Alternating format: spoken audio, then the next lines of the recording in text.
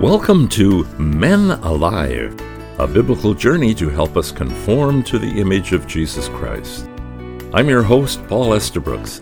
Our teacher is my longtime friend, Dr. Jim Cunningham, consultant in adult education, director of Go Teach Global, and author of the book, Men Alive.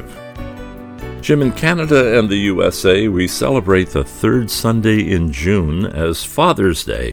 What does the Bible say to encourage men who are fathers?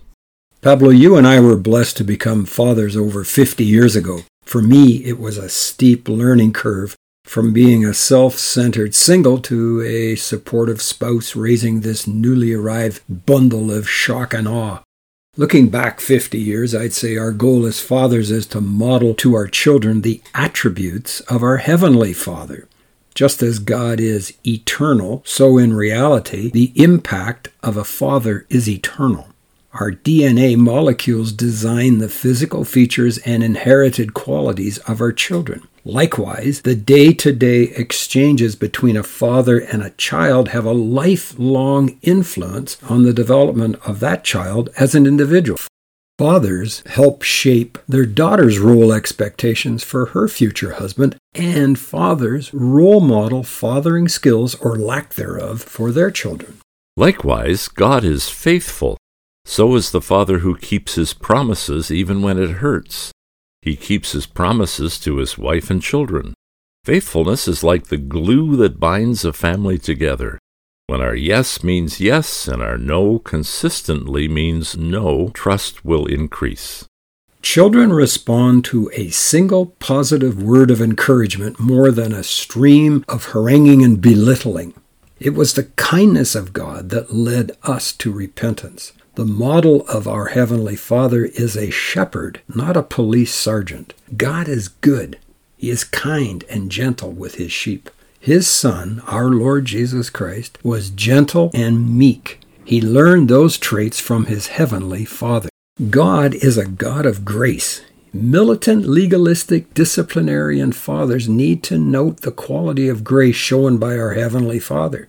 The prodigal son had a father who knew how to forgive and show grace. Paul, would you be willing to tell our listeners a great story of forgiveness and grace in your family? Yes, and I have my older daughter's permission to tell this story. As a late teen, she became pregnant by a young man she was dating. One night I arrived home not knowing the news. My wife met me and said, "Tonight our daughter has something to tell you, and how you respond will determine our future relationship with her." Our daughter then told us she was pregnant and, in tears, asked us and asked God to forgive her. I had a choice: get angry, kick her out, or forgive her, accept her, and love the child. We chose the latter. I forgave my daughter. She had the child and no abortion. This child turned out to be a delightful granddaughter who I love dearly. She is now grown and married. Our daughter was later married to a wonderful Christian man who adopted this little girl. 4 more children became part of this model family, and now years later, we have harmonious and lovingly close relations with our daughter, her husband, and our beautiful grandchildren. Pablo, you taught me more about how God extends grace by your actions than I learned through listening to many sermons. You are a model for us to follow when our children damage our prized material possessions by accident, or ruin our family image with a divorce or abortion, or choose to change their gender. God extends grace when we ask for forgiveness. We as fathers must swallow our pride and likewise show grace. God our Father is able to expect high standards from us, for He is holy. Likewise, the character expectation level for our children cannot exceed our personal performance level, or we become hypocrites in the eyes of our children. The Apostle Paul was clear when he told the Ephesians, "Be imitators of God." Habits, values, attitudes, and beliefs are many times assimilated by children from their primary male model, their father, especially if their father is exhibiting a consistent life of holiness. God is immutable, meaning he does not change. The more we as fathers think through our options and pray through our decisions, the less we have to change our mind or ask forgiveness for a wrong decision. The child who says, "I trust my dad," likely has a father who patterns his life after this divine attribute. God is infinite. There is no end to the depth and the riches both of the wisdom and the knowledge of God. Fathers who continue to learn will grow with their children. Happy is the father who shares life with his children as they build memories together. Consider a significant physical memory item to keep whenever there's been a great spiritual victory won. David kept Goliath's sword in his tent as a reminder that God helped him defeat the giant. And God is just. For a child to say, "My father is just," is a priceless compliment for a father to hear. It's even better than them saying, "My dad is fair."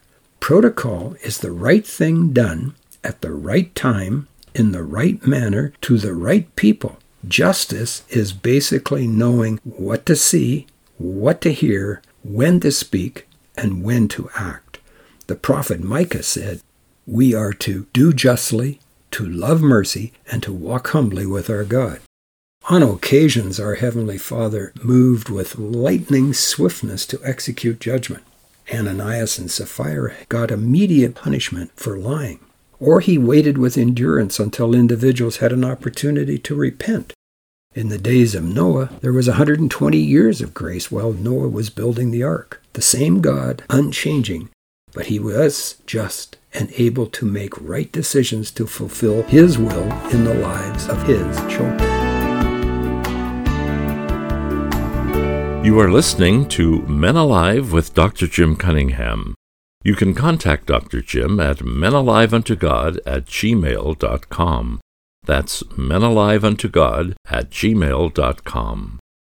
Today we're talking about fathers. Experiencing love from an earthly father makes it easier to comprehend the love of a spiritual father.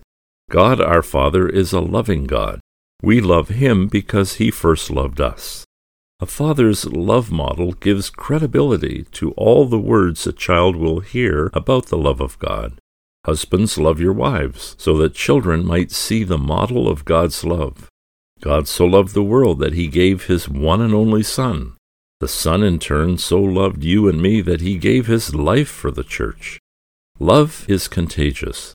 The Bible says, God is love. Can our children say, "My dad is love"? Our eternal Father is also merciful. He is mindful that we are but dust. He became one with us as God incarnate in Jesus of Nazareth. Wise is the earthly father who remembers his youth and recalls his growing up days. Who can exercise mercy and compassion according to the age need of his maturing child? The highest authority in a biblical family structure is the father. The husband is called the head of the wife, even as Christ is the head of the church. As Christ was subservient to the Father, so the husband must be a servant to the Word of God. The power entrusted to a father is to help develop his child in 6 areas: independence, security, self-discipline, spiritual maturity, sexual understanding, and preparation for adulthood. How the father fulfills his role as an influential authority figure affects these 6 areas of growth.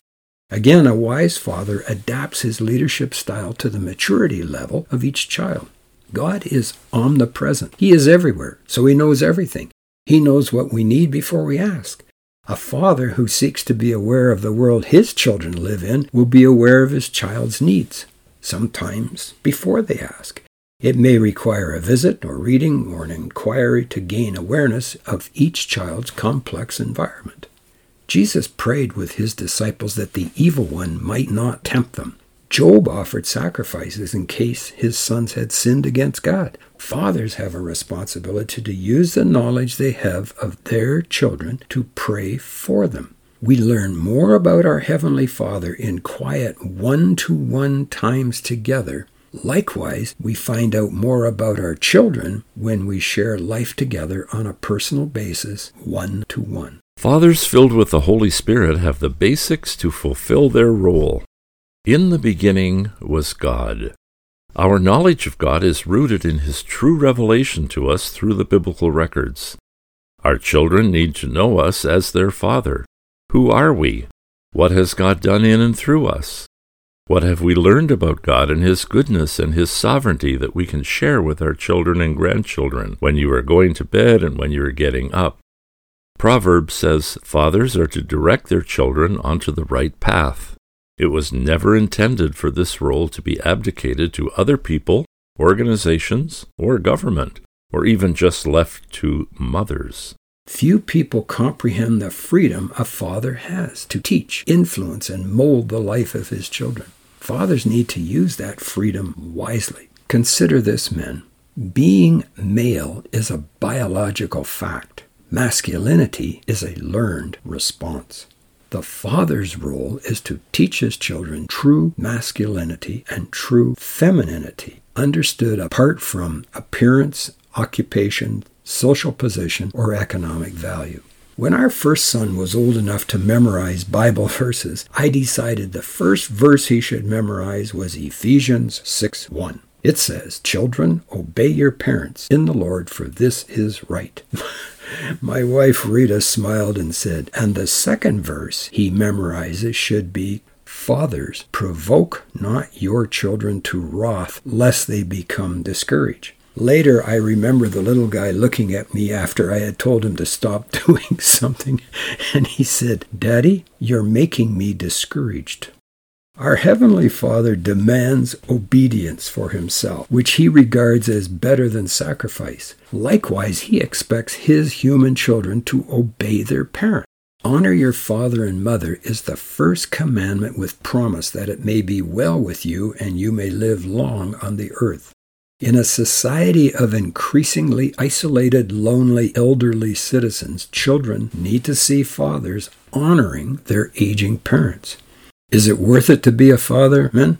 Let the words of Martin Luther encourage us to fulfill our role with joy and enthusiasm. He says, married people should remember that they can perform no better and no more useful work to the glory of God for the benefit of the church and the state for themselves and their children than the proper upbringing of their children. There you have it, men. Happy Father's Day. May God's Holy Spirit make us wise fathers who model His character. For comments or feedback, Dr. Jim's email address is menaliveunto@gmail.com. Men Alive is a production of Go Teach Global. Visit our website at goteachglobal.com. Until next time, I'm your host, Paul Estabrooks, on behalf of Dr. Jim Cunningham, encouraging you to become men alive, transformed into the image of Jesus Christ.